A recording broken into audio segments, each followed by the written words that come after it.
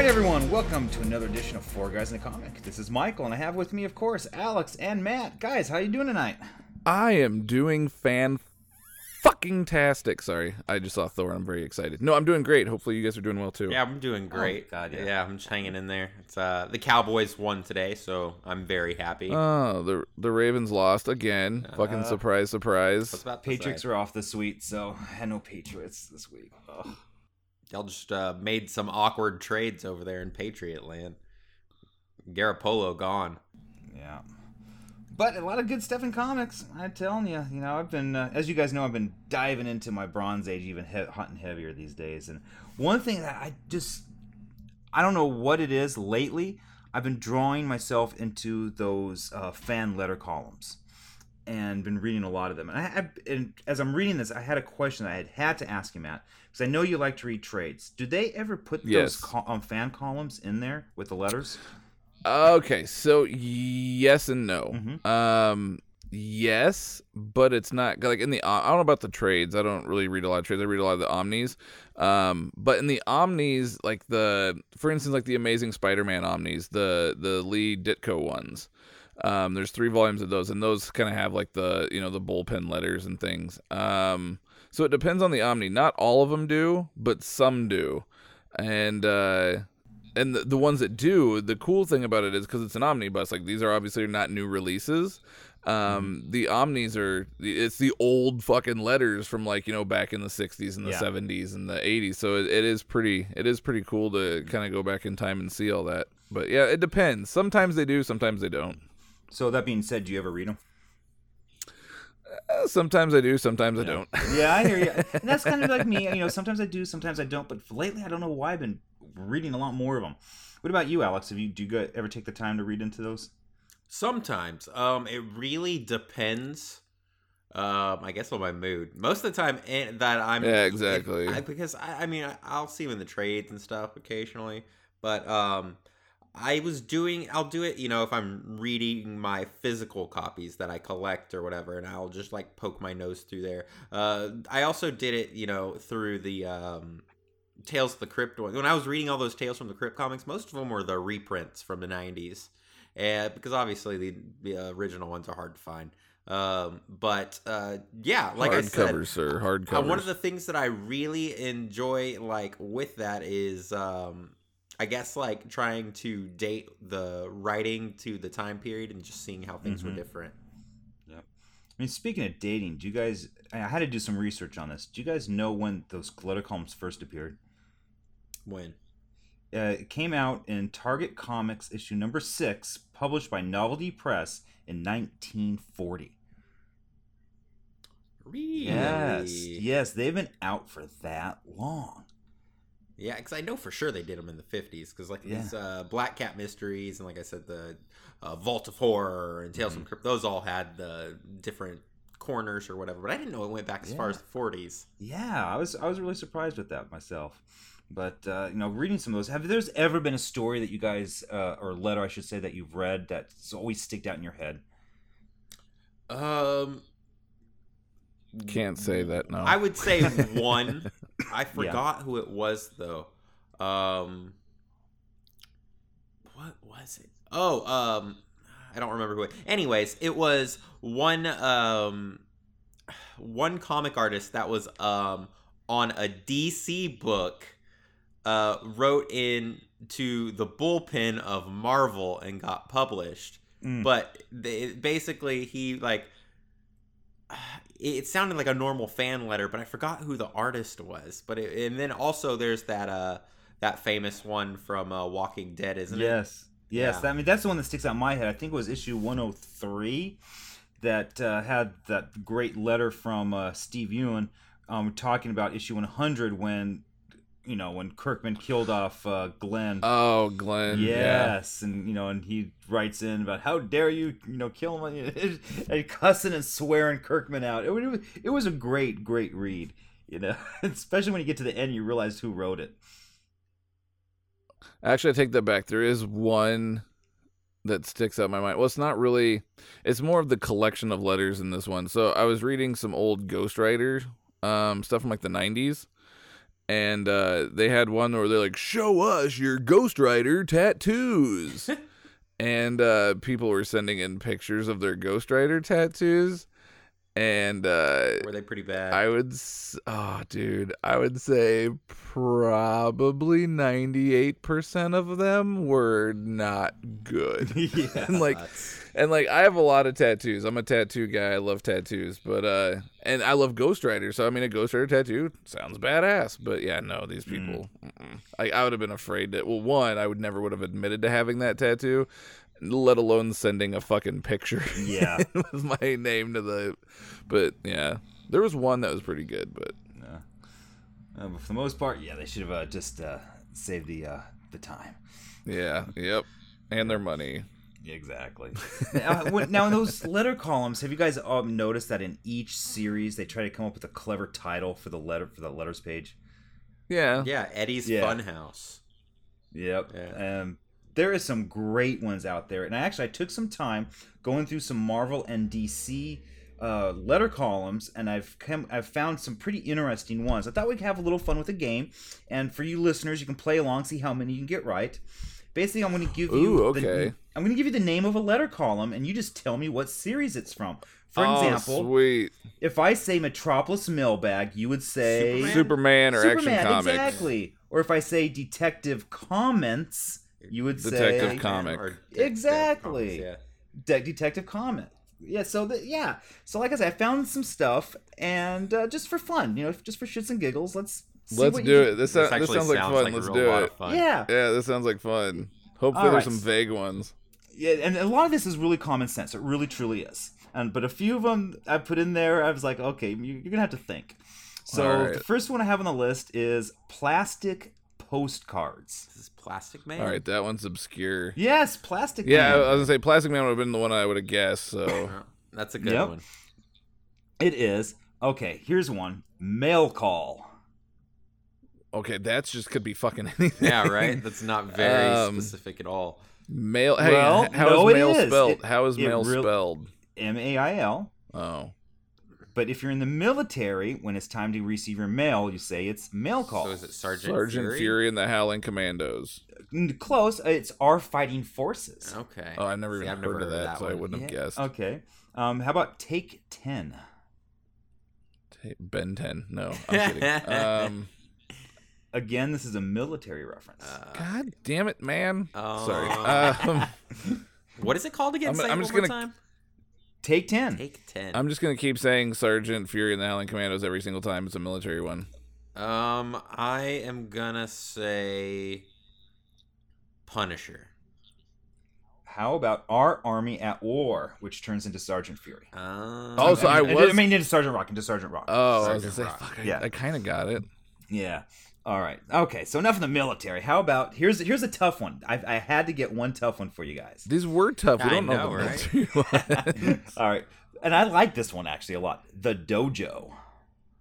Masters of Kung Fu. Yeah. Okay, close Iron enough. Fist? Richard Dragon, Kung Fu Fighter. Oh, okay. Oh, okay. Mm-hmm. Okay, here's one you should get. Princessions. Say that again. Princessions. Princessions. Princessions. It's like princess sessions. Kind of, yeah, basically. Princessions. Anything Disney. Is it- How many heroines do you know that are princesses? Wonder Princess. Woman. There you Okay. go, Wonder Woman. See, I Yes. would have guessed Wonder Woman's would have been something different. I guess, Amazon like, something. Yeah, Yeah, I know. I would have. I know. Yeah, I would have guessed it was something like that. Yeah, one would have thought. Okay, and here's another one that I thought of you, Rusty, because I think you might get this one. But the section is called Cosmic Comments. Silver Surfer, Nope. Galactus, Fantastic Four. Nope. I will say Captain Marvel. Nope. The answer is Return of New Gods. Oh, okay. Oh, little Yeah, Jack that's Kirby. cool. Okay. Yeah. All right, so that's it for DC. If you didn't notice, that was all DC that we just did. Oh, he you got me on that. clever monkey. Yeah, so we're going to switch over to Marvel side of the house now. All Obviously, right. we do not find patterns in what is big. I know, right?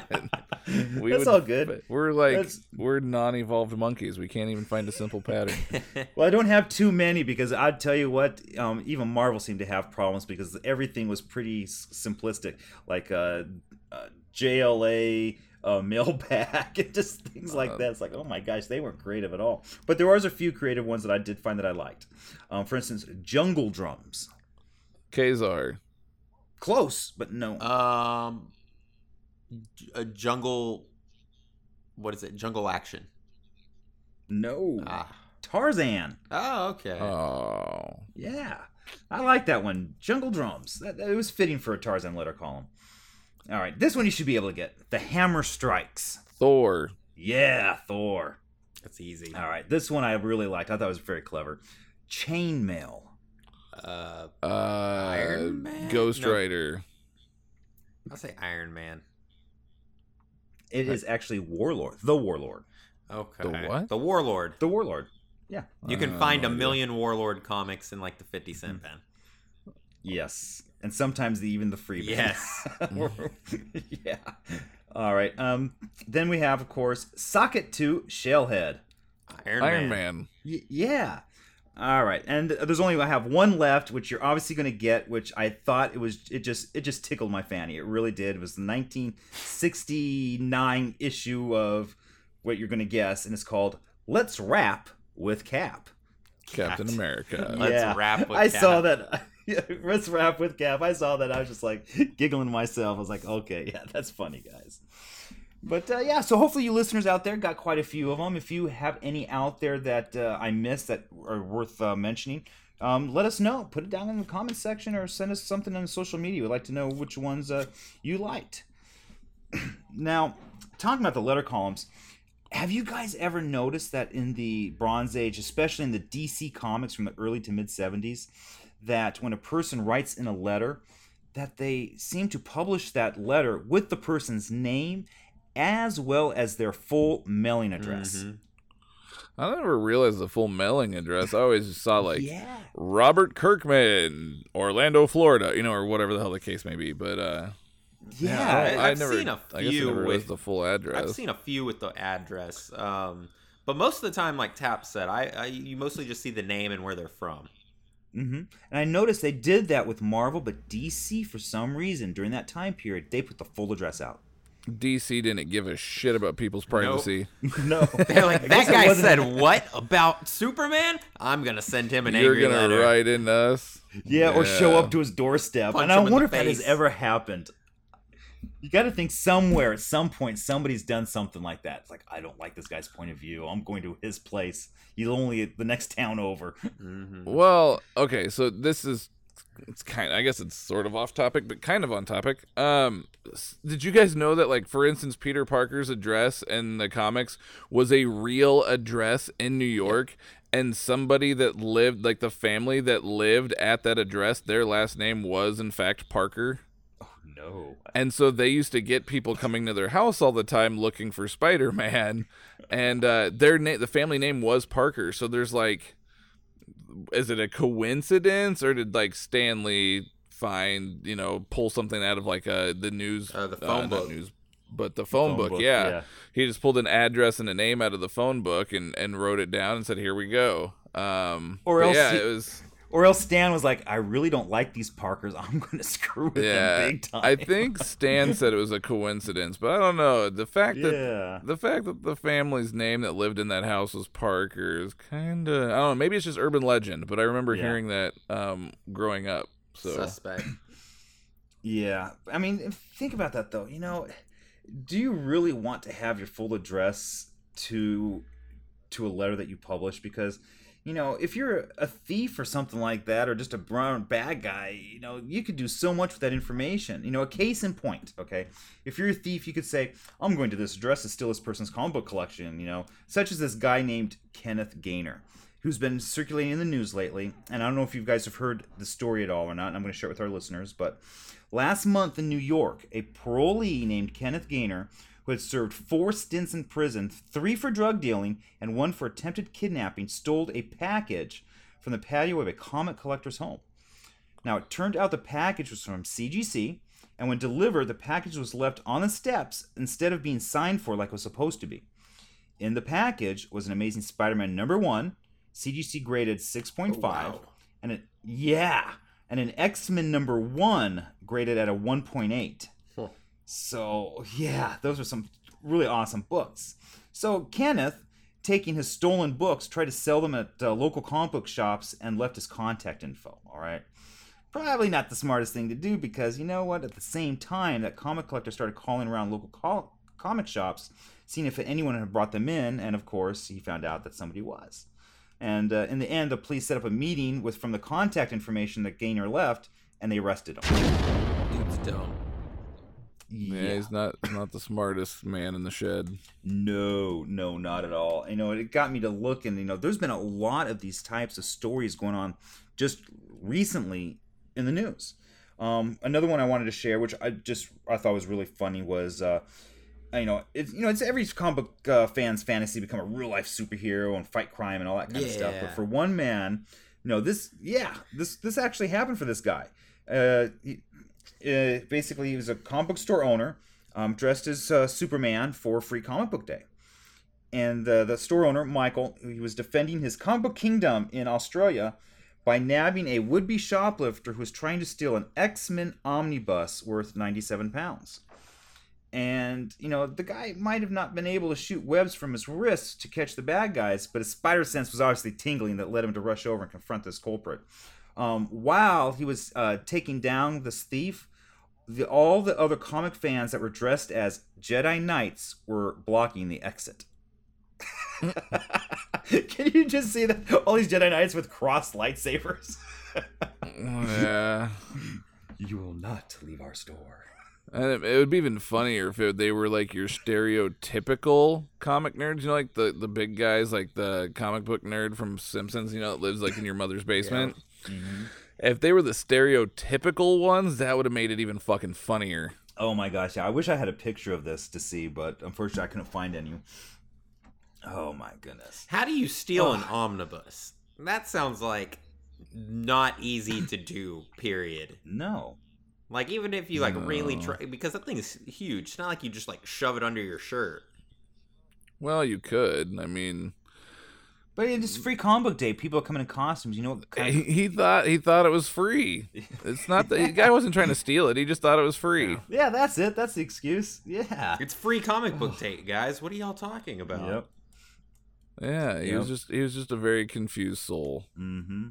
Speaking of confused souls, a couple weeks ago on October 20th, this guy was caught shoplifting from a comic book store in New York. Midtown Comics. Exactly. Wouldn't give the name, but we all know where it is. Yep, I remember hearing this story. Yep, he got caught and he jumped through a window on the second floor to try to escape right in the middle of Times Square, but he didn't have any superpowers. He fractured his pelvis and was arrested. Oh my What I heard about this, because I've actually heard a lot of other people, like store owners and podcasts and things talking about it. Apparently, the guy had gone into the guy was on PCP or something, they said, and he had gone into several different businesses before going to Midtown, and he was getting kicked out of all of them. He kept asking to use the bathroom and probably go to do more drugs, and he kept getting kicked out of all of them. And so when he went into Midtown, they were kind of keeping an eye on him because he was acting rather weird. And then that's when I don't even think he tried to steal something. I think they just said he just jumped out the window, he was just crazy and just jumped out the window. But yeah, that guy was a nutbag. No, really. He's trying to do his best Ben Grimm, just bust through the wall. Yeah, I don't know, man. Time. And they said those windows were pretty thick, so they are. I've been in that store many times. Yeah, they said that guy would have had to get a running start and really just put his shoulder into it to get through the window on his first try. And probably with him, he probably didn't feel anything the whole time. Oh yeah, no. I think they said they took. Well, he said something about his pelvis, but I think they said he also had glass in his face, but that was it. Yeah. Somehow the dude really didn't get that injured. But no, on the subject of thieves, did you guys hear that Robert Kirkman's Thief of Thieves comic series was announced to be getting its own video game next year in early 2018? No. Yes. I wonder. I've read Thief of Thieves. It's a good run. I've never read it. I have not read it. No. Well, just a little info on that, especially for our listeners. The game follows Cecilia, the protege of Kirkman's comic protagonist Conrad Poulsen. And in the comic series, Cecilia is introduced via flashback. But the game explores Cecilia's backstory and how she became an accomplished thief of her own. So I think it might be pretty good. I'm kind of curious on how that's going to pan out. I'm also kind of wondering if Kenneth Gaynor, our New York comic thief, will be a downloadable DLC, and we can maybe play him as he steals packages from patios or something. Well, speaking of games, did you guys, Russ? You might have, Alex, whatever we're going by right now. You're right. It's so hard out of force. I have it. Alex, my good friend. You might have known just from Pop Nerd stuff, but did you hear that Rocksteady, the creators of like Arkham Asylum and Arkham Origin, all the Arkham games, their next big comic book game that they're doing is actually fucking gonna be Superman. What?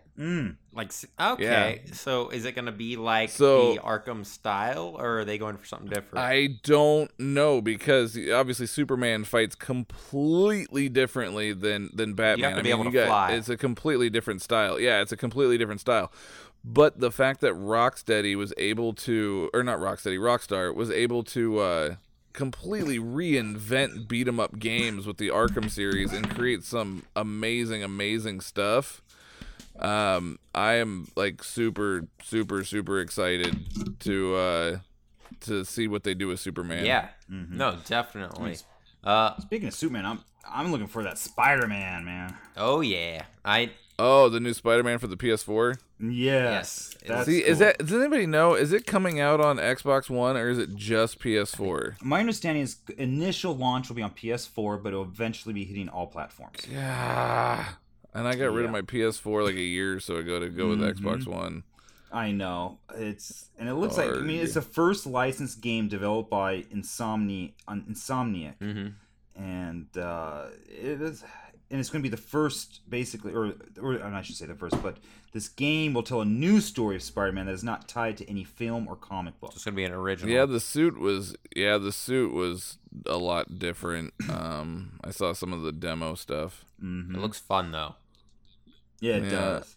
I guess for right now, I just have to wait until Lego Marvel Heroes 2 comes out in about 2 weeks. 1 week. 1 week. Yeah, I think 1 week from the date of this podcast. I've never played those Lego ones, and I've always wanted to. Oh, dude. You're missing out. That's all I ever get to play anymore, because I have young children, and that's what they like to play. So that's what I get to play. But, dude, they are so much fun. They are. They're really so much fun. And there's a lot of them out now. Oh, yeah, there's tons and tons and tons. I still say, though, my very favorite will always be that original first one, the Star Wars. I love that Star Wars one. I liked it, but I remember at the time thinking, well, this is weird that, like, the characters don't talk. And then when they came out with Lego Batman 2... Yeah, and they started talking. That was the first talking one. And I said, oh, my God, this Lego series just got even better. Yeah, you're right there. And then everything from then on has all been talking and voice acting and whatnot. But yeah. Oh, but yeah, Spider-Man. I keep thinking about it too. God, I would love to see Netflix in particular crank out a Spider-Man show.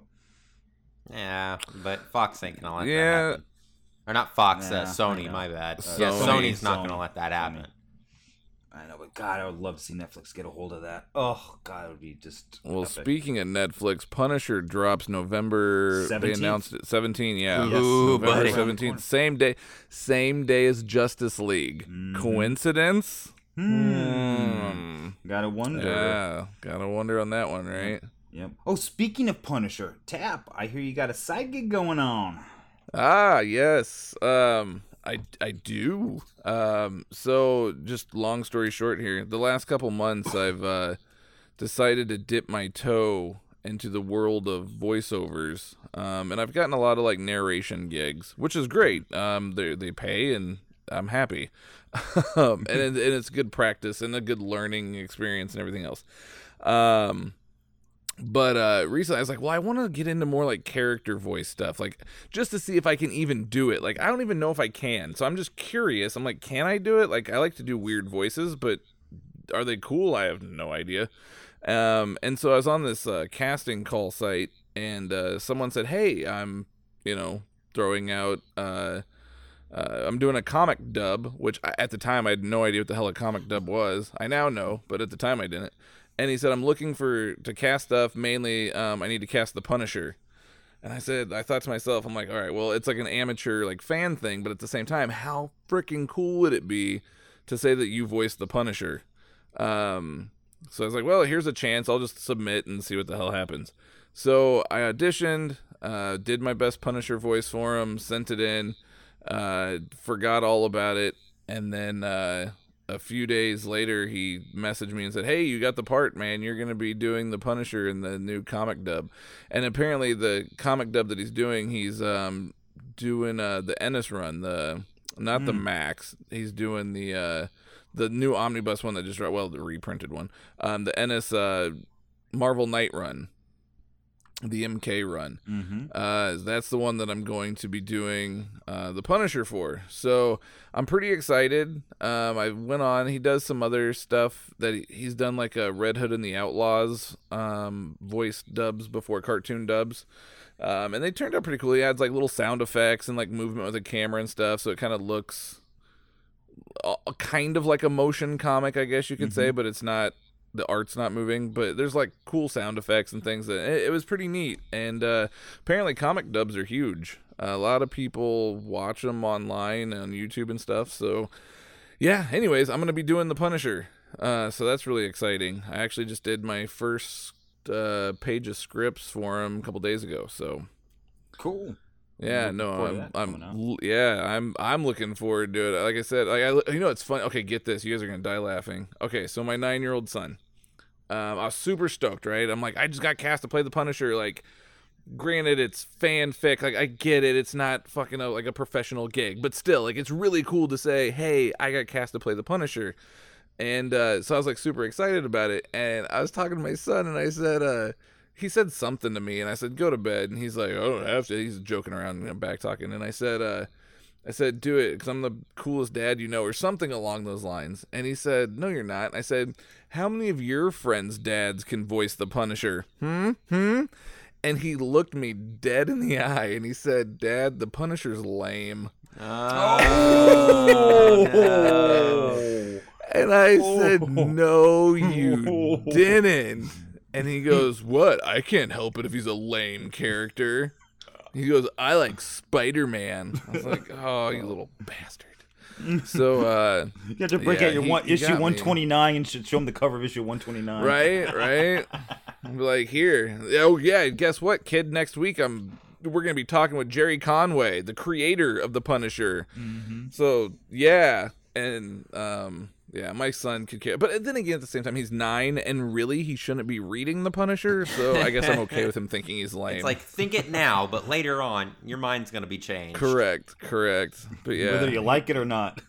Yeah, he got me pretty good, though. I was like, oh, that hurts the soul. Yes. Oh, take out the knife, please. Here I am, like, thinking, like, oh, my kid's going to be like, oh, my God, my dad's, like, a superhero. This is awesome, right? You know, that's what you want your kid to think about you. Yeah, nope. You're lame. Punisher's lame. Go be Iron Man. Go be Spider-Man. Then we'll talk. Whatever, kid. Now, speaking of Punisher, I've been wondering this because I've been reading it, and I just got the second issue. I haven't read it yet, but I'm probably read it right after this. Wait, which version of the Punisher are you reading? The new Punisher series. Becky Cloonan. Platoon. Max. It's Punisher Max. Oh. Okay. Yeah, the one that just dropped. So they're on issue 2 that came out last Wednesday.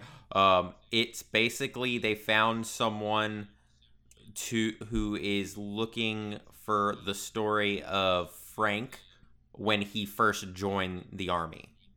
Or like when he first became like in charge basically of his platoon. Yeah, it's supposed to be like a prequel to Bourne or something. And it's like he comes in and as a sergeant, and it's just about him leading this random platoon, and like he's never done it before, and it's just him learning how to do it, and it's really good.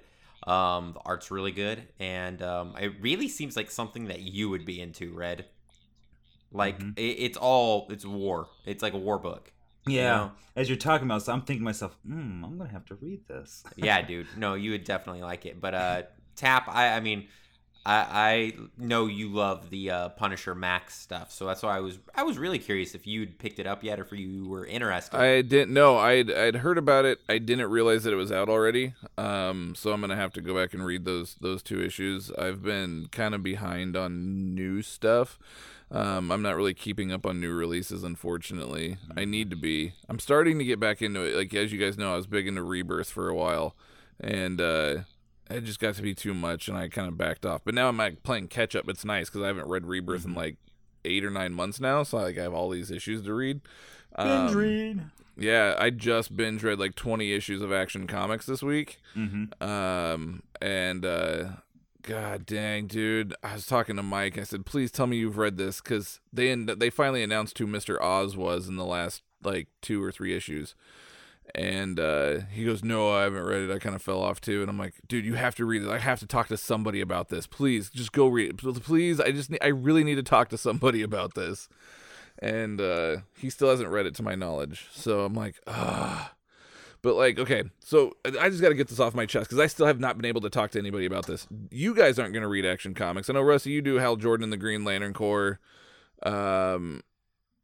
Michael, you don't really read the Rebirth stuff. The only Rebirth I say I have in my Wonder pull box Woman. is Wonder Woman. That's it. Okay, so spoiler alert for those that are listening. Fast forward if you are not caught up. This is old news though in the world of comics because this was announced about a month and a half ago. So this is technically old news. But so this whole time we're thinking that Mr. Oz, right, the guy behind the Rebirth stuff, changing the realities and whatnot. This whole time we all thought it was Ozymandias from the Watchmen, because it was all, the tie-in of the Button and the Watchmen and that, blah blah blah. Or people were thinking, or maybe it could be Dr. Manhattan, like it could be him as well, like doing this. So there's like a couple different theories going on about who Dr. Oz is. They finally announced it in Action Comics. I believe it was issue 988 or 989. They announced who Dr. Oz is, and you guys will never guess. Sinestro. Just throw a name out there. Sinestro. Nope, it's not Sinestro. Jimmy Olsen. Actually, that's a pretty good guess. It's not Jimmy Olsen, but that's a good guess. No, it's somebody you guys never get. It's fucking Jor-El. Really? Okay. Yeah. Jor-El is somehow survived Krypton exploding. And he's basically created this new world called Bliss, and he's trying to get Lois and Clark and their son John to come to this new world, because he's basically showing them that human beings are really just ruthless animals, and what's the point in saving them when all they do is continue to kill each other. So it kind of speaks to real world stuff too, but Dan Jurgens is writing, and God, it's so good. And actually I was excited because I found out Dan Jurgens is coming to Planet Comic-Con this year. So that made it even more exciting. Nova is freaking out about that. Yeah, I messaged him. I said, dude, are you coming this year? Dan Jurgens was just announced. And he said, oh my God. So yeah, they haven't opened up the press pass thing yet, so I gotta see if I can still get in on that. But yeah, Dan Jurgens will be there. And then Alex, I told you, man, they got Trish Stratus, Lita, Sting. They got some wrestling people coming this year. I want to show up. I really do. Like, I said that even last year, that I would love to show up to this thing. Yeah, the problem is that this year it's in February, and for those that live in the Midwest like I do, that could mean either warm weather, cold weather but dry, or a frickin' blizzard, and you will have no idea what it's going to be until probably a week before the show. So I think it was really kind of a horrible idea to host it in February, because of our weather issues. Like, you don't know what the weather is going to be like, and you might get people not showing up at all because the weather is horrible. So fingers crossed for a good show, though. We'll see what happens. But yeah, man, they got some pretty solid guests. They haven't announced everybody yet. But Mark Shepard from Supernatural, he plays Crowley. He's going to be there. That's exciting for me. But let's go. Now you're talking about Action Comics. It's funny you bring that up because that's actually, I've been working on the Action Comics series lately. And just in the last couple days, I've picked up probably like 60 issues. of course, all Bronze Age. Oh, I was gonna say okay. But but now that I've gone into Bronze Age, I'm just like, you know what? I'm just gonna. I want to say I started with like issue 385. I'm just like, no, forget this. I'm gonna go all the way up until it hits the 1,000. I'm gonna have all. Did you hear about what they're doing for 1,000? No. What's going on? Oh my god, it's so cool. So if you're a hardcover collector like, myself and Mike are, it's incredible. They're doing for issue 1,000, DC is making it a hardcover book. Oh, that's cool. Really? Yep. I don't know if it's going to be a single issue. I like a flimsy, paper issue. Yeah. But they're making issue 1,000 a hardcover. So and I think it's going to be like extra long, obviously. But yeah, they're doing a hardcover for issue 1,000. I said, "Oh, that'll be pretty cool." Because hitting 1,000 issues of a book is, well, one, it's never been done, and two, that's just. Oh my god, it's mind-boggling to make it that far. It's a lot of comics. Man, they're gonna be the first, aren't they? Yeah, Action Comics 1000 will be the first one to ever do it, and then it'll be followed up by Batman. Not Batman. Sorry, it'll be followed by Detective Comics. Probably, I'm trying to think of where they're. I think they're like in the 960s right now, so probably about a year later, give or take, 10 months to a year later, because they're twice a month now. Detective will hit 1,000 as well. No, that's gonna be pretty cool, and it's fitting that Action Comics should be the first. It really is. Oh yeah, for sure. Unless Marvel decides to bring back FF and the renumbering game. The last issue was at 645, but there's been several little mini things. If they started adding all that stuff in together, who knows what number FF will be starting out at. Because I read all the FF Hickman stuff, and God, I love Fantastic Four so much. Wasn't Hickman maybe it was 645. I was thinking it was in the 700s. Wasn't there a 7? Maybe not. No, 645 is the last actual number. Maybe when they bring everything back, it'll be like over 700. Yeah. But yeah, that's, oh my God, I love it so much. I'm actually, right now, speaking of Fantastic Four, I'm actually reading Mark Waid's run from the early 2000s. And it's so incredibly good. I never realized how much I love Mark Waid as a writer until this last year. I love that man so much. But I've been doing my own little investigative reporting type of thing for FF because with all this stuff coming out with Legacy, I'll admit I've only gotten through 15 issues out of the 33 so far that have come out for Legacy, and I want these next couple days to play catch up. But out of those 15 issues, I've found 12 FF references, and some really minor, such as there are several covers to issues that are reproduction FF covers, but little other things also in there. Like I saw in Legacy 1, you had the Thing and the Human Torch saying it's time for them to find the Richards, and then at the end of it you saw the kids saying it's time to go home, and you're just kind of like okay. And then it was an issue, I forget which issue it was off the top of my head, but Norman Osborn was talking about purchasing the Baxter building, and then all of a sudden the Human Torch inherits $5+ million because the inheritance stuff going on from the Richards estate. And what was it? In the unbelievable Gwenpool, all of a sudden Dr. Doom shows up in Doombots, and a lot of little FF stuff is popping up throughout all the different Legacy issues. So it's leaving me to wonder what's really going on. Are they going to be coming back? Are they tying all this Legacy stuff together for a big triumphant return? That would be cool. I would not complain one bit if they did. No, and then if you throw on top of all that, Alex Ross. On his Instagram feed, I don't know if you guys have heard this story and seen the pictures or not, but he was uploading a bunch of pictures one day on Instagram, and it looks like he accidentally, when he was uploaded a drawing that he did for FF. And he put it up there, then he quickly, when it started getting noticed, he removed it, which shows that he obviously made an error. But in no, that was a tease. That wasn't an error. That was done on purpose. Yeah. I mean, some people are saying, well, it's probably maybe a commission he did, but in the picture, if you look at it, it's a brand new Fantastic Four uniform the Richards are wearing. So no person that's going to be wanting to commission is going to want some brand new costume. They're going to want an original one from the past. So again, why the tease? Why that picture with? And the if new it was costume? a commission, he wouldn't have erased it. He would have said this was a commission I did. Yes, exactly. It was a tease. It was done on purpose. As soon as it got noticed, it sparked an interest in it. Then they're like, "Quick, delete it," because that's how marketing works. That's how shit works. That's how people get talking. But it's Alex Ross, so I got to give him the benefit of the doubt because I love the man's work. And if FF is to come back, there is no better person to draw it than him.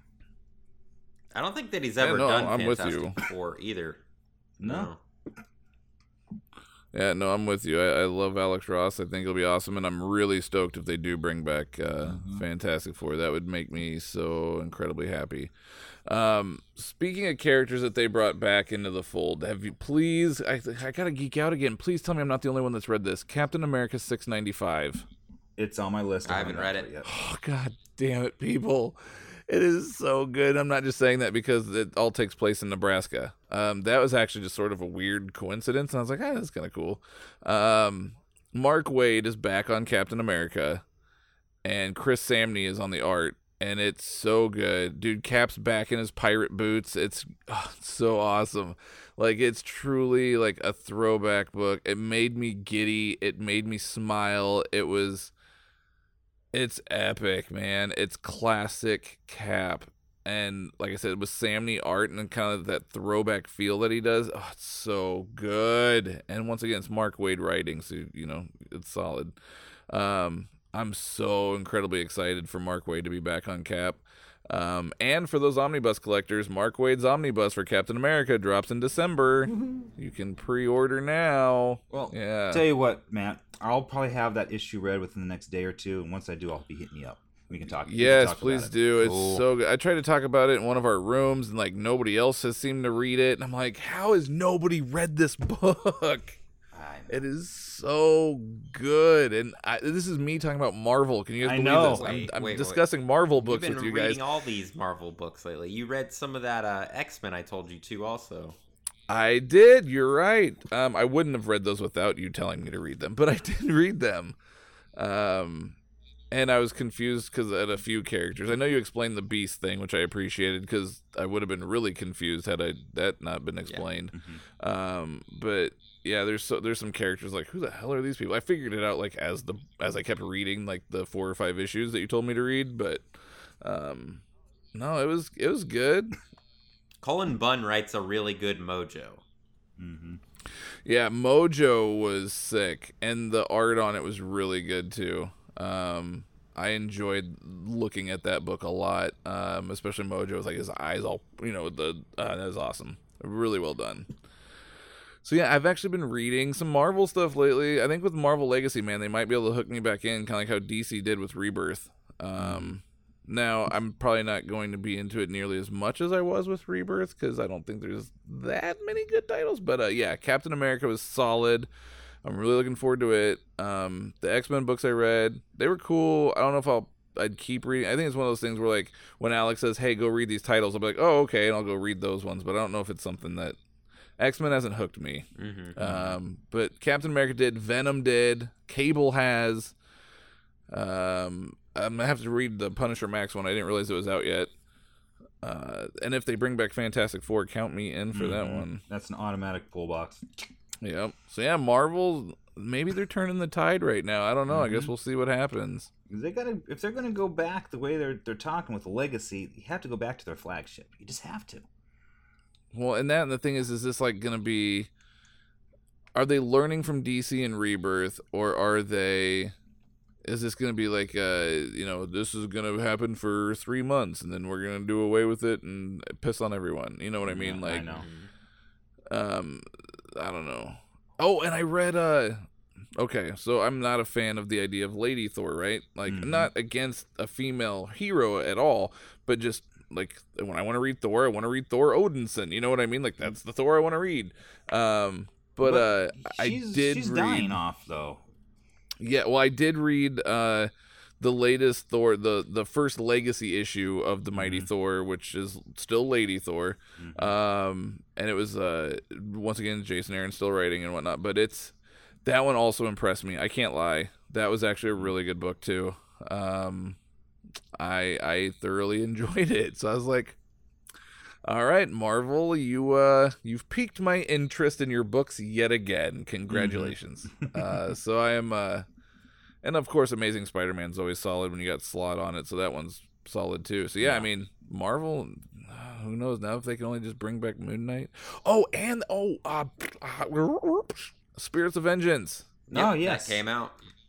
Yeah. Oh my God. Like, that is my heart and soul right there. So yeah, Marvel's got me. I'm sorry. I know I've said a lot of shit about Marvel in the last 2 years, but Marvel's got me. That's good to hear. Uh-oh. You know what's sad is last issue of Silver Surfer came out this past Wednesday. Oh. Yeah. Did you see Dan Slott, how he tweeted about the omnibus? Yeah, he's trying to get people to convince Marvel to make it. Yeah. They're like, hey, Marvel and Tom Brevoort, check out this Twitter poll. And it was like people like clamoring basically for a Silver Surfer omnibus. Yep. You know what I really want? I want a Superior Spider-Man omnibus. That'd be cool. That would be cool. People have been asking for one forever, but they're giving us Carnage next year. Ooh, so and okay. nobody, I don't think anybody thought we'd see a Carnage one. So hopefully we'll see a Superior Spider-Man pretty soon. They have them in deluxe hardcovers, like 3 volumes, but people want to see like all in one. Yeah. Over big one. But yeah, the Carnage drops next April or May. I may have to get that one. Yes, It looks good, man. It's like almost like 1,000 pages of pure carnage. You need to get that dang pun intended. You need to get that dang what's that? It wasn't Deadpool. The X-Force one that you were talking about. Yeah, it's Deadpool. Yeah, it's Deadpool and X-Force. Yep. That's the name of it. So they came out with X-Force Volume 1 a few years back.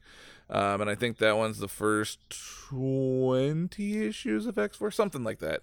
And then they just released this last week, Deadpool and X-Force, which is basically X-Force Volume 2, with a couple of Deadpool minis, like I think it was like Circle Chase, that's it. Yep. Yeah. And the 1 through 4 and a couple one-shots I think that are in there and whatnot. Issues. But yeah, so yeah. Yep, the Cable mini that was in there. And I was asking people, I said, I'm really interested in getting this because they had it for like 55% off cover. And I'm like, I'm really intrigued by this. I said, am I going to like it? And people said, did you like Executioner Song? And I said, I loved Executioner Song. And apparently that kind of ties into some of these. So they said, well, if you liked Executioner Song, you're going to love this. And I said, oh, all right. I want to grab this. But I still want to get X-Force Volume 1 first just because I'm a weirdo and I like to read in order. You just want the Liefeld art. I'd prefer the Capullo art, but yeah, I don't know. Anyways, yeah, so that's coming out. But I have to give today a special shout out to Brian. Brian works over at Comic Cubicle, and yesterday, in fact, I was over there to pick up some back issues, and we started talking for quite a while. He's a fan and listener of our podcast, as well as just a connoisseur of everything in comic books and just a wealth of knowledge and just general all-around great guy. So Brian, just want to say thank you for listening to us. We appreciate it. And yes, thank you, Brian. I do not know you, but thank you.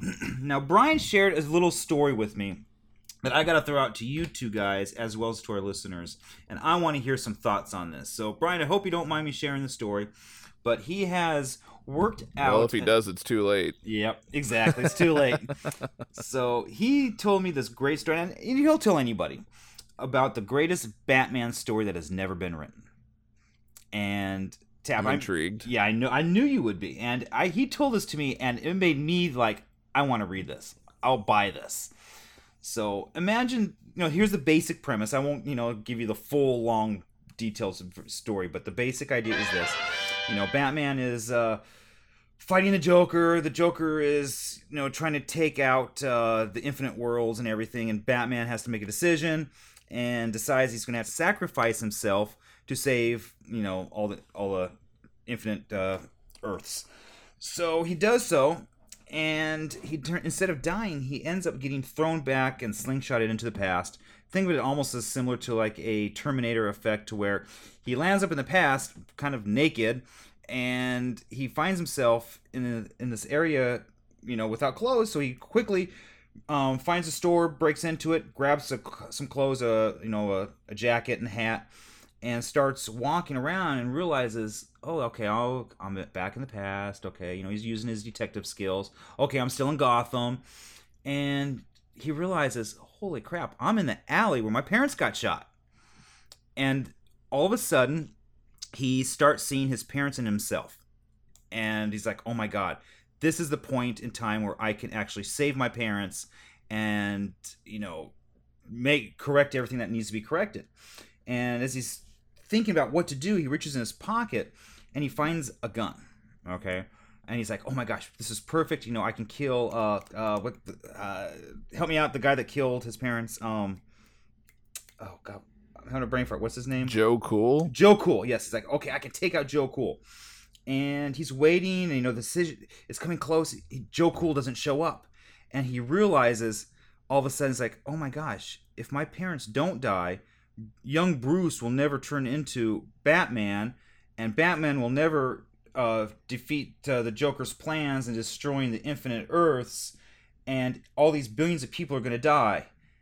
He's left with no choice. He has to shoot. Or sorry, not Joe Cool, Joe Chill. Or Joe Sorry. Chill. Joe Chill. I had a brain fart. I was like, Joe Cool does not sound right. No, That sounds Joe like Chill. the camel. Yeah, Joe Chill. camel. Sorry.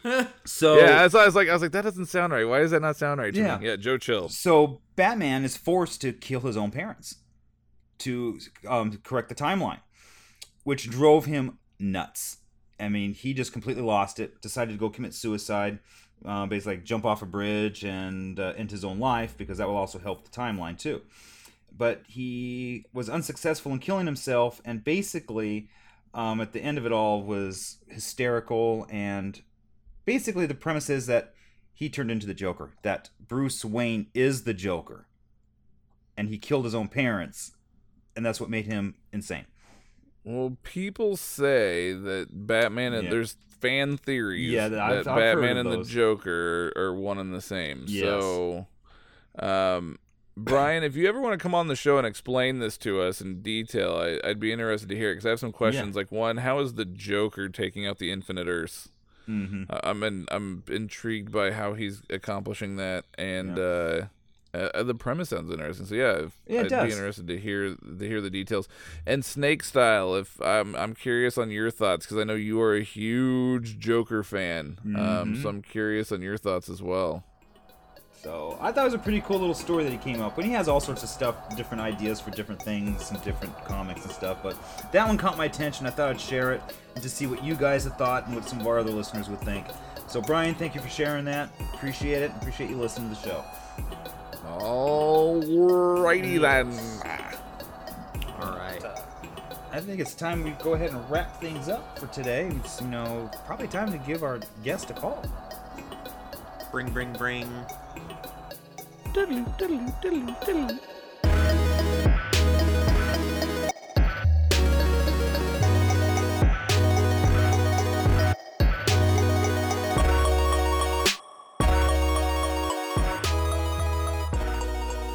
Hang on, Mike. No, I'm fine now. My cat was scratching at the door. I closed the door so the cat wouldn't bother us, and he's scratching at yelling at the door. So I just decided to let him in.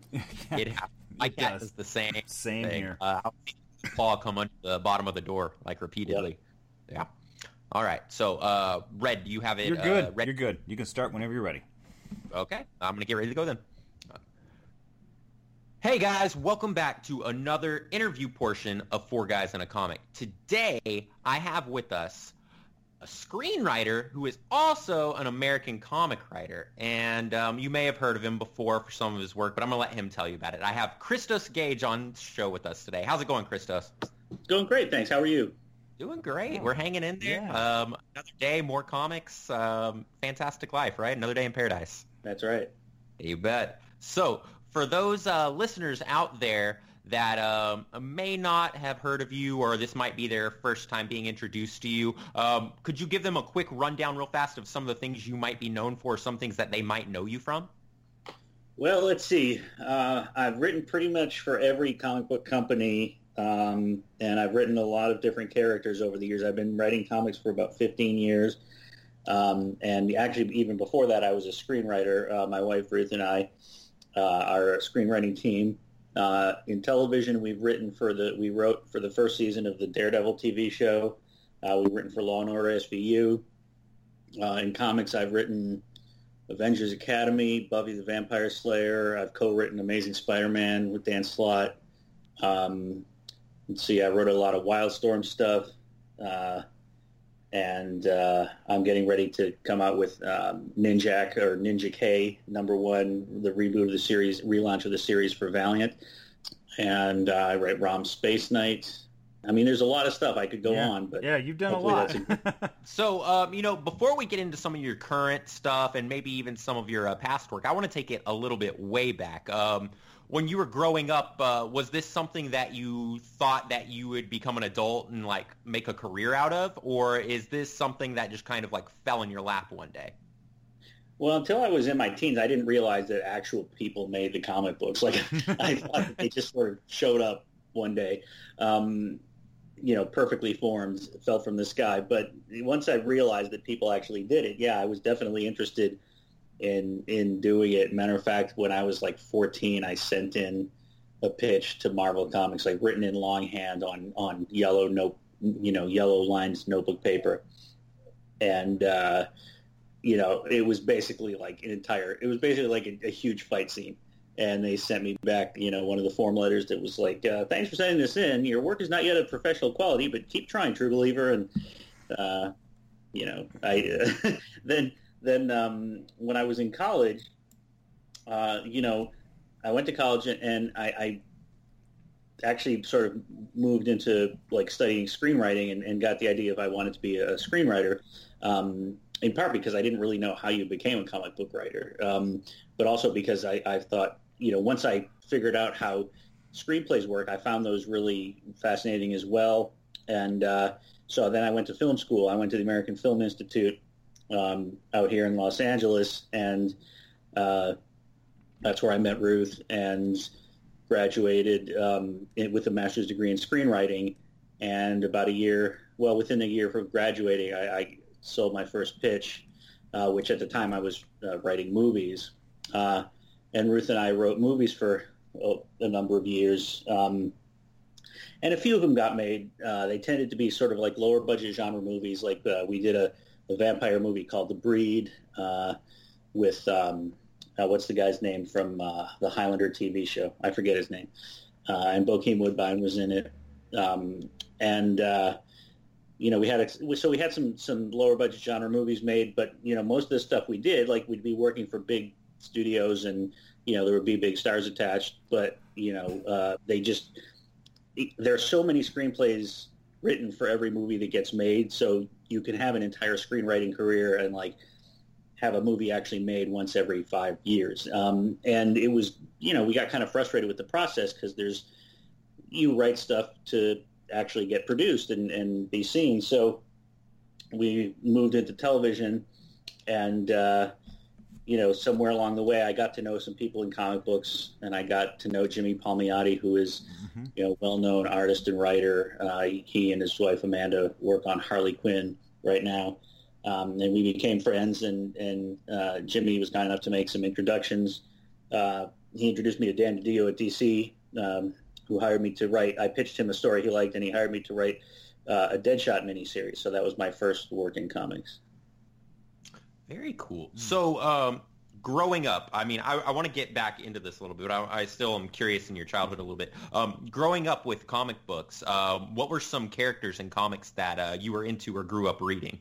When I was about 6 years old, 6.5, we moved to Athens, Greece for 4 years. My father was a reporter, and he was like an international correspondent at that point. So the place we lived near, there was this big like grocery store and department store that got American comics, but they only got Marvels. So I was a Marvel kid, and I liked all the characters: Spider-Man, Fantastic Four, Captain America, you name it. I also loved the the licensed books. I love the Godzilla comic, Shogun Warriors from the late 70s, Rom, obviously Rom Space Knight. And so I pretty much read everything I could get my hands on. And then when we moved back to the U.S., it took me a little while before I got into DC Comics, which I got into right around the time of Crisis on Infinite Earths, and it seemed like a good, they were sort of rebooting a lot of their stuff, and it seemed like a good jumping on point. So that's when I got into DC, and not that long afterwards, there was Alan Moore's Swamp Thing and Watchmen and Dark Knight and everything else. It was a really cool time to be reading comics. Very cool. Now, you said, you've done a lot of screenwriting and stuff, and that's something that I really find it interesting, just because on a personal standpoint, I actually went to college and got a degree in Converge Broadcasting and Media, which is like a fancy way to say broadcast journalism. But while I was there, I worked with the campus TV station a lot, and I actually was the head writer for 2 of the TV shows that we put out there. Yeah, so, it's cool, talking to you now, someone who's done a lot more than me, obviously, but it's always interesting to see, that viewpoint of, the jumping off for that. You said that you sold your, your first pitch a year after you got out of college, is that correct? Not college, graduate school. Graduate school. So, yeah, I went to Brown University undergraduate, and then I went to AFI for 2 years. It's a two-year program. Got my master's degree in screenwriting. Went within, probably about, maybe 6-7 months after graduating, I was able to sell a pitch to Warner Brothers. It was a big sci-fi thing. It sort of had the concept of escape from Alcatraz in space. There was this sort of period where, you could put in space after any existing movie, and people would be like, "Ooh, that's original." And but it was a really cool concept, and I think it would have been a cool movie. And we sold it to Warner Brothers with for George Clooney. This was around when he was doing the Batman movies, and they were grooming him to be like an action star. And I wrote the script, but nothing really happened with it, in part because Clooney gravitated more towards drama and straight drama as opposed to action films. Very cool. And now you said that you worked with your wife on these a lot of these screenplays and stuff. Yes. Yep. Oh, so I gotta ask, what's it like working with your wife on it? Is it like, I'm assuming it's a pleasant experience because y'all came out with a bunch of stuff, but did it seem stressful at first? Is it something that you always enjoyed? Is it something that brought y'all closer together? Yeah, no, it works. It works fine. We, like I said, we met in film school, so that was kind of part and parcel of the whole thing. And people always ask, well, how do you not kill each other? And you just have to separate. You can't be. But to tell you the truth, it's like that with any co-writing or co-creating experience. Like if you're easily, okay. So here's the thing: a lot of people approach you and say, when you're a writer, and say, "Hey, will you read my script? Will you read my comic book screenplay or whatever?" And usually for legal reasons, you can't do it. You say, "I'm really sorry, I can't, because if I happen to be working on something similar, you could sue me, and I don't have an army of lawyers at my beck and call." But like if they're personal friends, a friend's nephew or cousin or whatever, then you read it, and you can always tell the difference between the people who have a chance at success and the ones who don't, not just by the talent of their writing, but also the ones who really want to hear your thoughts and how they can make it better, and the ones who just want you to basically say, "This is fantastic, it's brilliant as is, and here's the secret handshake that gets you into the club." And so in any creative endeavor, if you can't take criticism, now it's different. The funny thing is with Ruth and my wife and I, is we've gotten to the point where, we'll just say, and she's actually harsher than I am, but we'll say things to each other like, "This is shit. What were you thinking when you wrote this?" And but that's just because we've been together so long. But the truth of the matter is, you can't, if you take it personally, the criticism over your work, then you're not going to get very far in any collaborative endeavor, and unless you're just writing novels. Even then, you have to work with an editor, but you're not going to have much success in screenwriting or comic book writing or anything else, because you've got to work with other people, whether it be your editor, your artists, the other people in the writer's room if you're on a TV show. So it's really important to be able to work with people. So I always, people always ask, how do you guys do that? And I say, look, if we kill each other, it's going to be over who folded the laundry wrong, not who, not criticizing each other's writing, because you just, it doesn't work if you're too precious about it. So, you're talking a little bit about childhood. I had to throw out there, I first started picking up comics, in the late 70s as a kid. I remember picking up Spider-Man issue 197, first one I bought off the spin rack. Fell in love with Spider-Man and, read it straight through until probably the late 80s. And I kind of fell off the Spider-Man bandwagon back then. And I just, got tired of it and just never picked it up again until somebody told me, oh, hey, you know what? Superior Spider-Man #1, you really got to check that out, Michael. Check it out. Just trust me. So I picked it up, and I'm like, oh, my God, this is really good. It made me want to read some of the stories, from the late 600s up to 700 of ASM, to catch up to what was going on with Peter and Doc Ock. And I'm telling you, those 33 issues of Superior Spider-Man, I absolutely fell in love with, and it put me back into the Spider-Man franchise. And I got to tell you, you and Dan did such a great job with those things. Well, thank you very much. I mean, I have to give Dan most of the credit, because he, came up with the plot and the storyline and everything like that, and I just did the scripting. Yeah, that's what I was wondering. What was all your involvement in that? What was the process? Was there stuff that you get to throw in there?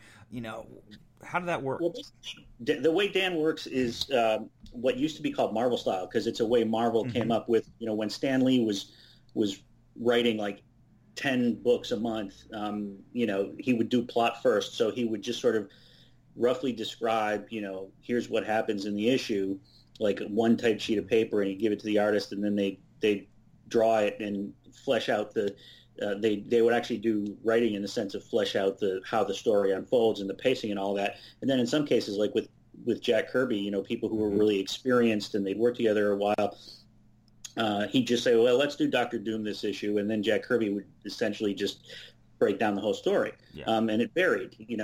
That's not how it usually works anymore. I mean, but even into the 80s, the policy at Marvel was you write a plot first, and it'll be like page 1. Here's essentially what happens. Mm-hmm. It usually doesn't show how many panels, although I think in some cases, I think Archie Goodwin, who was more of a cartoonist than a realistic artist, but he understood art, and he'd do little breakdowns of how he saw the panels working on the page. But a lot of writers would just say, here's essentially what happens in page 1, and then pages 2 and 3 are a fight scene, and and then here's what happens on page 4 and 5. And Dan's pretty specific, so he'll throw in some bits of dialogue, but usually he'll say, page 1, panel 1, it's a splash page of Spider-Man swinging over the city. Page 2, panel 1, Spider-Man changes to Peter Parker, and then panel 2, he goes into Aunt May's house and yada, yada, yada. And he describes how the characters are feeling. But I once asked him why he likes to work this way, because nowadays not everyone, but most people work full script, and he said he likes the way when the art comes in, he gets new ideas about what the characters might be saying. So I think that's a really cool process, and I've done it a little bit with my co-writer Chris Ryle and our artists on ROM. It's not my instinctive way to work, but it's a good. It's a very interesting, and I think what's the word I'm looking for? Collaborative way of working. So that's how Dan works. But it initially started when Dan and I started working together on Avengers: The Initiative, which was another book he was doing. And Dan, as he will say himself, he's a slow writer, and I'm a really fast writer. Also, he finds plotting easier, and I find scripting easier. So kind of like Jack Sprat and his wife, we make a good team, and we get books out on time. So it started out like Dan and I co-wrote Avengers: The Initiative, and then he went off to just do Spider-Man. And I think I initially came in on one of the issues of Superior when he was having trouble with the deadline, and he and the editor were like, which I think was Steve Wacker at the time, were like, we've got the art, we've got the plot, could you write the script portion? So I did. Then there were other arcs where it was planned, like the Superior Venom arc, for example, where it was planned from the start that Dan would plot and I would script. And sometimes when we're doing that, he'll do a slightly less detailed plot, like he might not necessarily break it down by panels because I'm going to do that when I script. But usually, Dan has the storyline worked out, but I'll come up with, like, one of my favorite bits of dialogue that I came up with was there's a bit in the finale where Spider-Man is fighting Green Goblin, and it's no longer Doc Ock in Pete's body, in Spider-Man's body. It's Peter Parker is back for the first time in 33 issues, and Green Goblin doesn't know this. And Dan had in the plot he wrote, until Spider-Man makes a joke, and it's like the kind of joke only the real Spider-Man would make, and immediately Green Goblin knows, and he didn't have a particular joke in mind, so. I came up with something where Green Goblin is basically saying, I'm going to take everything away from you and you'll be left with nothing. And Spider-Man says, well, just the dignity of knowing that I don't carry a man purse because, Green Goblin has that pouch. I remember that. That was actually a great example of, having, I think we had some of the art in by that point because I didn't think of it. I was trying to think of a joke and I saw, he's got this, this pouch the character's always had. So, I will contribute little bits like that and stuff. But I mean, Superior Spider-Man especially, I don't want to take anything away from Dan. It was really his baby. And I think it's a really terrific storyline because it really showed why, only Peter Parker can be Spider-Man. Because even when you have someone with the same powers, like the exact same body, the same intellect, and the same sort of, memories, because Doc Ock literally had Peter Parker's memories as well, it still doesn't work. Only Peter Parker can really be Spider-Man. So I thought, it was a great story in that for the character. Very cool. Yeah. So, you've done work through many different companies. Like it's not just specifically one, but you've done it in many different companies now, and you're kind of spread out. We talked a little bit there about plotting and scripting and all that. Does your process change from company to company, or do you have like a pretty set thing that you can pretty much use as a template for each book? It doesn't change all that often, really. I mean, there's no set format. Some writers in comics actually use Final Draft, which is a screenwriting software that I use for screenplays, but not comic book scripts. I use just word processing for comics. So there's no set format, and it's really not that different from company to company. It's more like there are some different circumstances. For example, if you're working on a licensed book, there might be an extra set of approvals it has to go through because the licensor, like let's say you're working on Buffy the Vampire Slayer, which I do. At some point the script gets sent into Fox, and Fox, might. They usually don't, but because as long as Joss is okay with it, they're okay with it. But every now and then they'll say, does this character really have to say bastard? And yeah, or something like that. But no, it doesn't. It's not.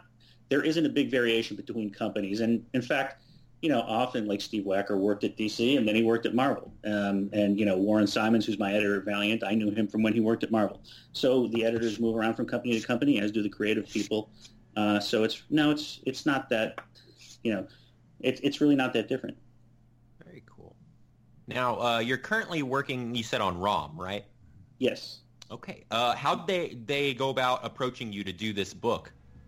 Well, on ROM, so Hasbro owns ROM. It was a toy that was originally created by Parker Brothers and licensed to Marvel as a comic, and the toy was not a success. It quickly disappeared, but the Marvel comic was a success. So they published it for, I want to say, 7 years or something like that, and it was great stuff. Bill Mantlo writing it, and artists from Sal Buscema, who started it, drew it for many issues, like 50 issues, and then towards the end, Steve Ditko, co-creator of Spider-Man, did an amazing run. And then it went away, and the rights were sort of tangled up in legal limbo for a while, but they landed at Hasbro. So IDW works with Hasbro on their properties like G.I. Joe, Transformers, and like that. And Chris Ryle, who is the editor-in-chief at IDW, is a huge Rom fan like me. We're the same age, and he grew up reading Rom, and he kept asking them, "Hey, can we bring back Rom? Can we bring back Rom?" And they were like, "Not yet, not yet, not yet." And then finally they said, "Okay." So he contacted me. He was like, "Hey, I know you're," because we knew we were friends, and we knew that we're both huge Rom fans. And he said, "Do you want to co-write this?" And I said, "Yes." So we co-wrote it and had fun, and it's ending its first season now, which was 14 issues plus an annual. And then it's relaunching as Rom and the Micronauts. It's going to be a team-up book for a while, which I think is really cool because when I was a kid, Rom and the Micronauts were both comics put out by Marvel, but they never crossed over because they were actually licensed from different companies. But now they're owned by the same company, so they can cross over. So it's it's sort of like coming full circle. It's like you can play with the toys you played with when you were a kid, but as a grown-up. Yeah, no, definitely. That's super cool. I wasn't around in the 80s. I don't know if you can see my video or not, but obviously I wasn't around in the 80s. I mean, Red Skull, were you reading any of those Rom comics back then? Of course. See? All the cool people. Yeah, that's right. Maybe it's something that I need to look into. I know I've seen a few comic shops around here that have a lot of back issues of it. Mm-hmm. A lot of fun. I mean, it's it's sort of space opera of the period, and it's got that sort of Thor Shakespearean quality to it, to the way the characters speak. But Bill Mantlo had this amazing, creativity where he'd take on these things that were just supposed to be comics that existed just to sell toys, and he would create these amazing worlds and universes and characters. And he really, at the end, I don't know if you know anything about Bill Mantlo, but he very sadly in the 90s was hit by a car and suffered a traumatic brain injury. So he requires, round-the-clock care, and his brother, Michael, takes care of him. And in each issue of Rom, there's an ad saying how you can, donate to his care. And Marvel's been very good to the Mantlo family, too, because he co-created Rocket Raccoon. So they've made sure that, money from the movies, the Guardians of the Galaxy movies, has gotten to him and, cool. To his family. Cool. So. And speaking of causes, I have to bring up one thing that it's been on my mind since I knew you were coming on the show. As a Wonder Woman fan, I noticed that you did 2 issues of 77 Wonder Woman, and the storyline featuring with the elephants and the ivy, and was that your own thing that you came up with, or was that something that you were told you have to do this story to? No, we were asked. Christy Quinn, who was the editor, was someone I'd known since the Wildstorm days and worked with, and she's terrific. And she's like, "Is there anything you want to do?" And so we were looking at, what was going on in 1977. Mm-hmm. One of the things was actually that is when the ivory trade really started taking off as something that was happening, worldwide. Like you could really, organized crime started. There had always been an illegal ivory trade, but it was like local villagers, needed some extra money. They'd, go out and maybe kill an elephant and take its tusks and sell them. But this was when organized crime started to get into it on a large scale and really decimating the elephant population and turning it, smuggling ivory the way they already did drugs. So that was the beginning of where we are today, where elephants are endangered, and it's a real struggle. Literally the people who protect the wildlife preserves where they live have to walk around with machine guns and be ready to get into firefights with poachers at any time. So it was a great opportunity to write a story that reflects something that's going on today, but is still rooted in the time of 1977. Yeah. And it helped us. It allowed us to make use of Wonder Woman's ability to talk to animals, which is one of her lesser known powers, but something we really love. Ruth and I are big animal lovers.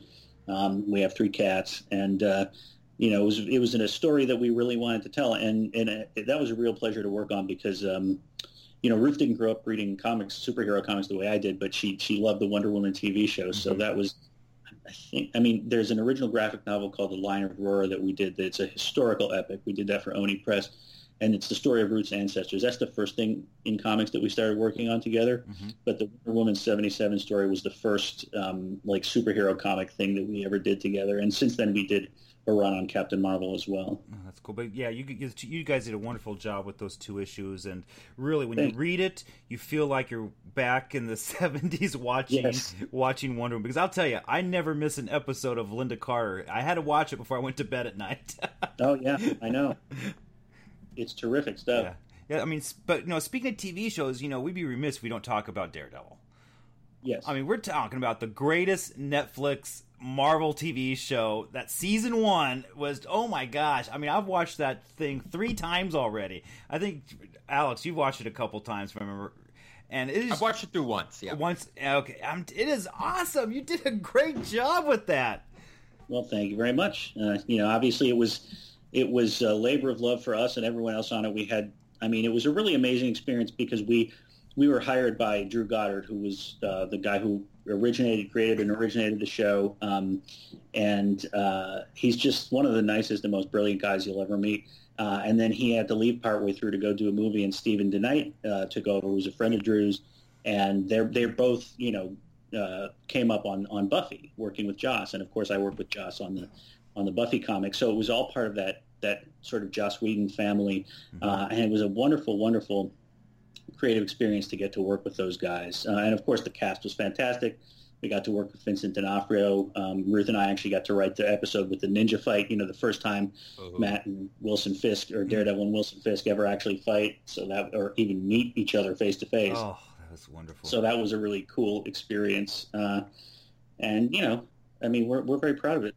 Oh, every reason to be. So, God, that's very cool, man. Yeah. So, with that show, was it crazy to you to see how big of a success it became after season 1? I mean, we're about to have season 3 coming up here soon.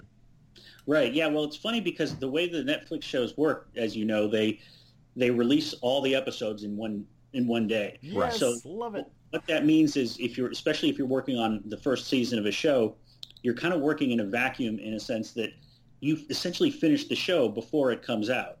And so you don't know if people like it, if they hate it. Like with most other shows, you might be on episode, 6 or 7 before the first one airs, but you kind of have an idea of what people are thinking and how it's doing.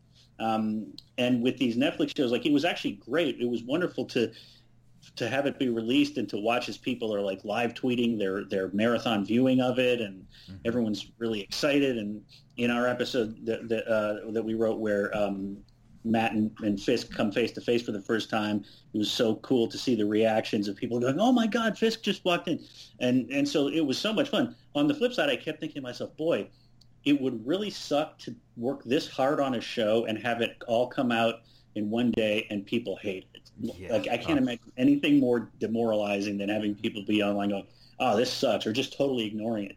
So I guess the good thing with that is, though, if that did happen, you've already been paid for the full season. Yeah, but even so, for most shows, you're there at least, even shows that get canceled after one season, they usually get a 13 episode order. So it's kind of the same way anyway. But it was I did think about what it must be like when a show like that comes out and people hate it. It must be really depressing because you work so hard on it.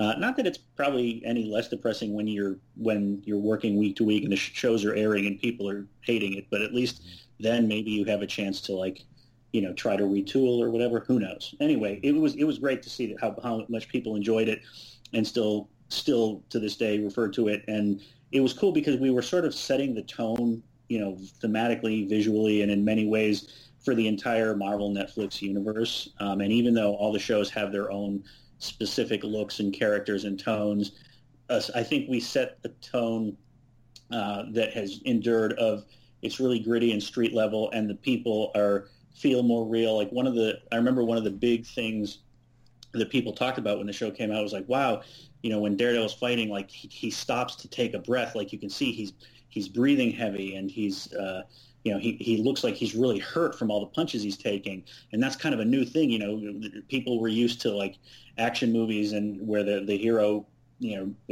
karate chops like 200 bad guys, and even his hair doesn't even get messed up. Mm-hmm. So, that was done very deliberately. It was a creative choice that everybody made, that Steven and Drew made.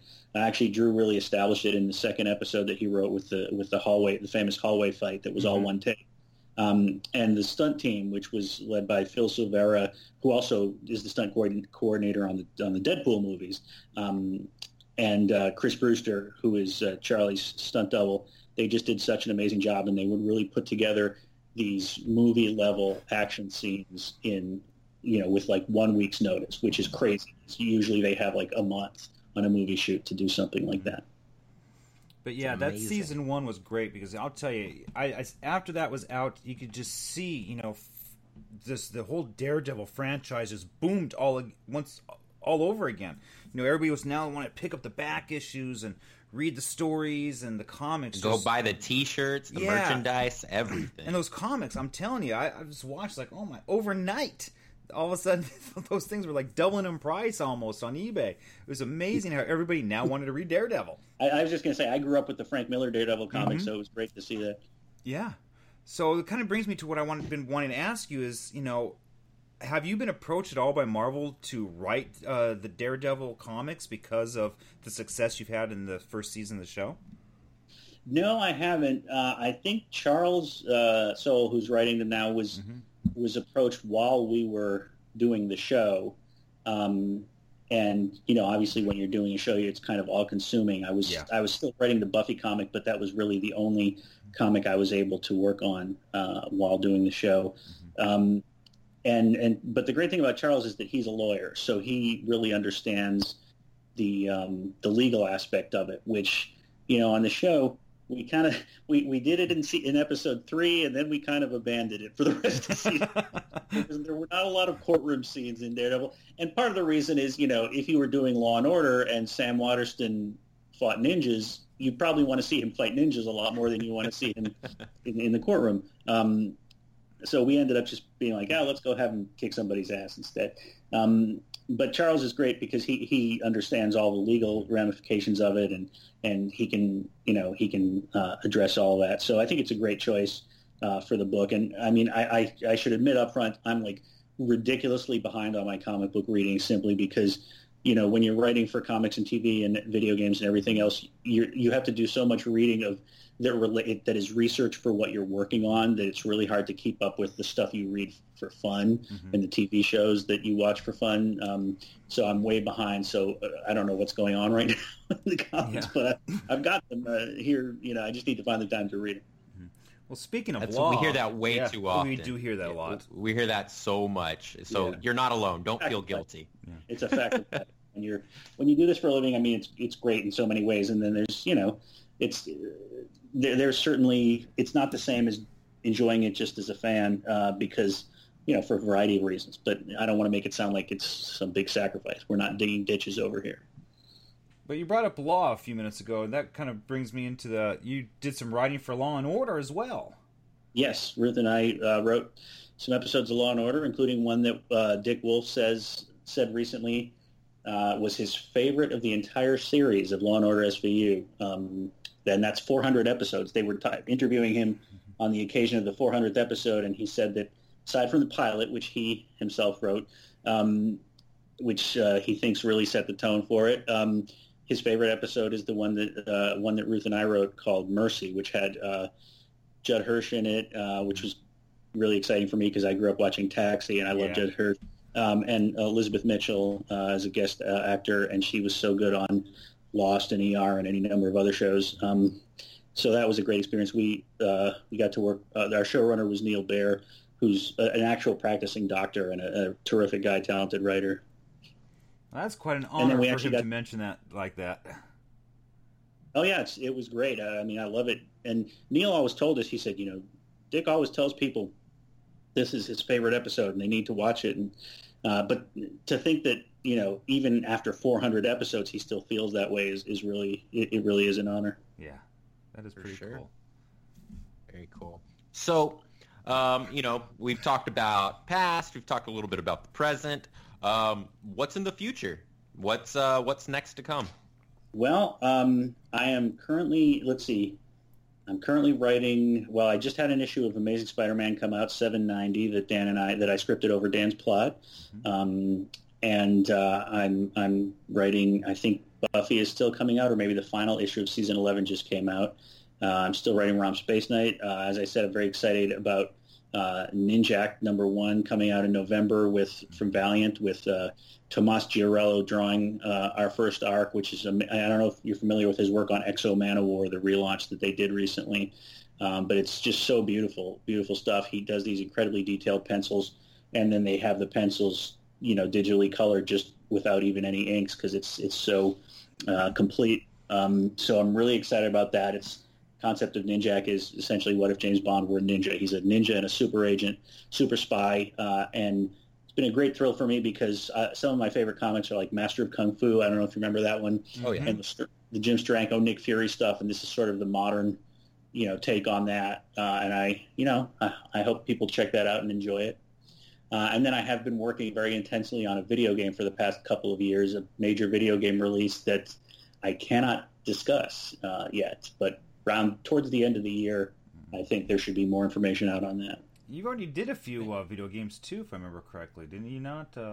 That's correct. I wrote the script for the Captain America Super Soldier video game, which came out around the time of the first Captain America movie, and very happy with how that one turned out. Really, the only criticism people had is that it was too short, which is absolutely true because we were tied to the release date of the movie, so they didn't have as they had to do the best they could in the time they have. So it's not the longest game in the world, but it's really amazing. We had the actors from the movie, including Chris Evans, do the voices, and I was really excited because it was set during World War II, and I pitched all these like Invaders villains like Baron Strucker and Iron Cross, who's a really obscure, like almost like a Nazi Iron Man from the old Invaders comic. And they put him in there, and it just came out great, I thought. And what was really cool is I later saw an interview with Chris Evans where he said that the fighting, they sent him a copy of the video game and he played it and enjoyed it. And when he met the Russo brothers to talk about Winter Soldier, he said, hey, let's try to do some fighting like in this video game. And they were like, oh, yeah, we loved it too, and we want to do that kind of fighting. So I was like, all right, that's not bad. Very cool. It's always cool to hear that little pat on the back. It makes you feel like, oh, wow, this actually went the extra distance and everything else. Oh, yeah. That's so cool. I'm just going to take a shot in the dark and think it's probably like a Spider-Man Homecoming game. Right. Well, that would be nice. Spider-Man Homecoming came out already. Oh, is it really? Yeah. God, I'm behind the times. Yeah, no, I think the movie's out on streaming now or something like that. Yeah. So, that's just something that we're going to have to keep up with you with. It's something for me to look forward to. I really like video games. I actually do a online video game show on the side besides this. So, it's something that I'll have to be looking forward to. And hopefully here when it gets closer to it or it's been announced or whatever, it'd always be nice to bring you back on the show and talk a little bit more about it. Sure. Awesome. Sounds great. So, we're getting towards the end of the podcast here. We're going to probably end it here soon. But before we end it or anything, do you do conventions? Or do you have a convention schedule or anything coming up? Because of my busy schedule, especially with the video game, I haven't done many. I did, Ruth and I did Emerald City this year. And then I did the WhedonCon in Burbank. But other than that, I don't think we have any planned coming up. So I'm sorry to say I have no information on that front. Well, it's basically it's the end of con season, but there's still a lot of time to look forward to hopefully meeting you here sometime, maybe in the next year, the near future or something, and all those people that are fans of your work, hopefully they can get their comics signed and everything else. Yeah, that would be awesome.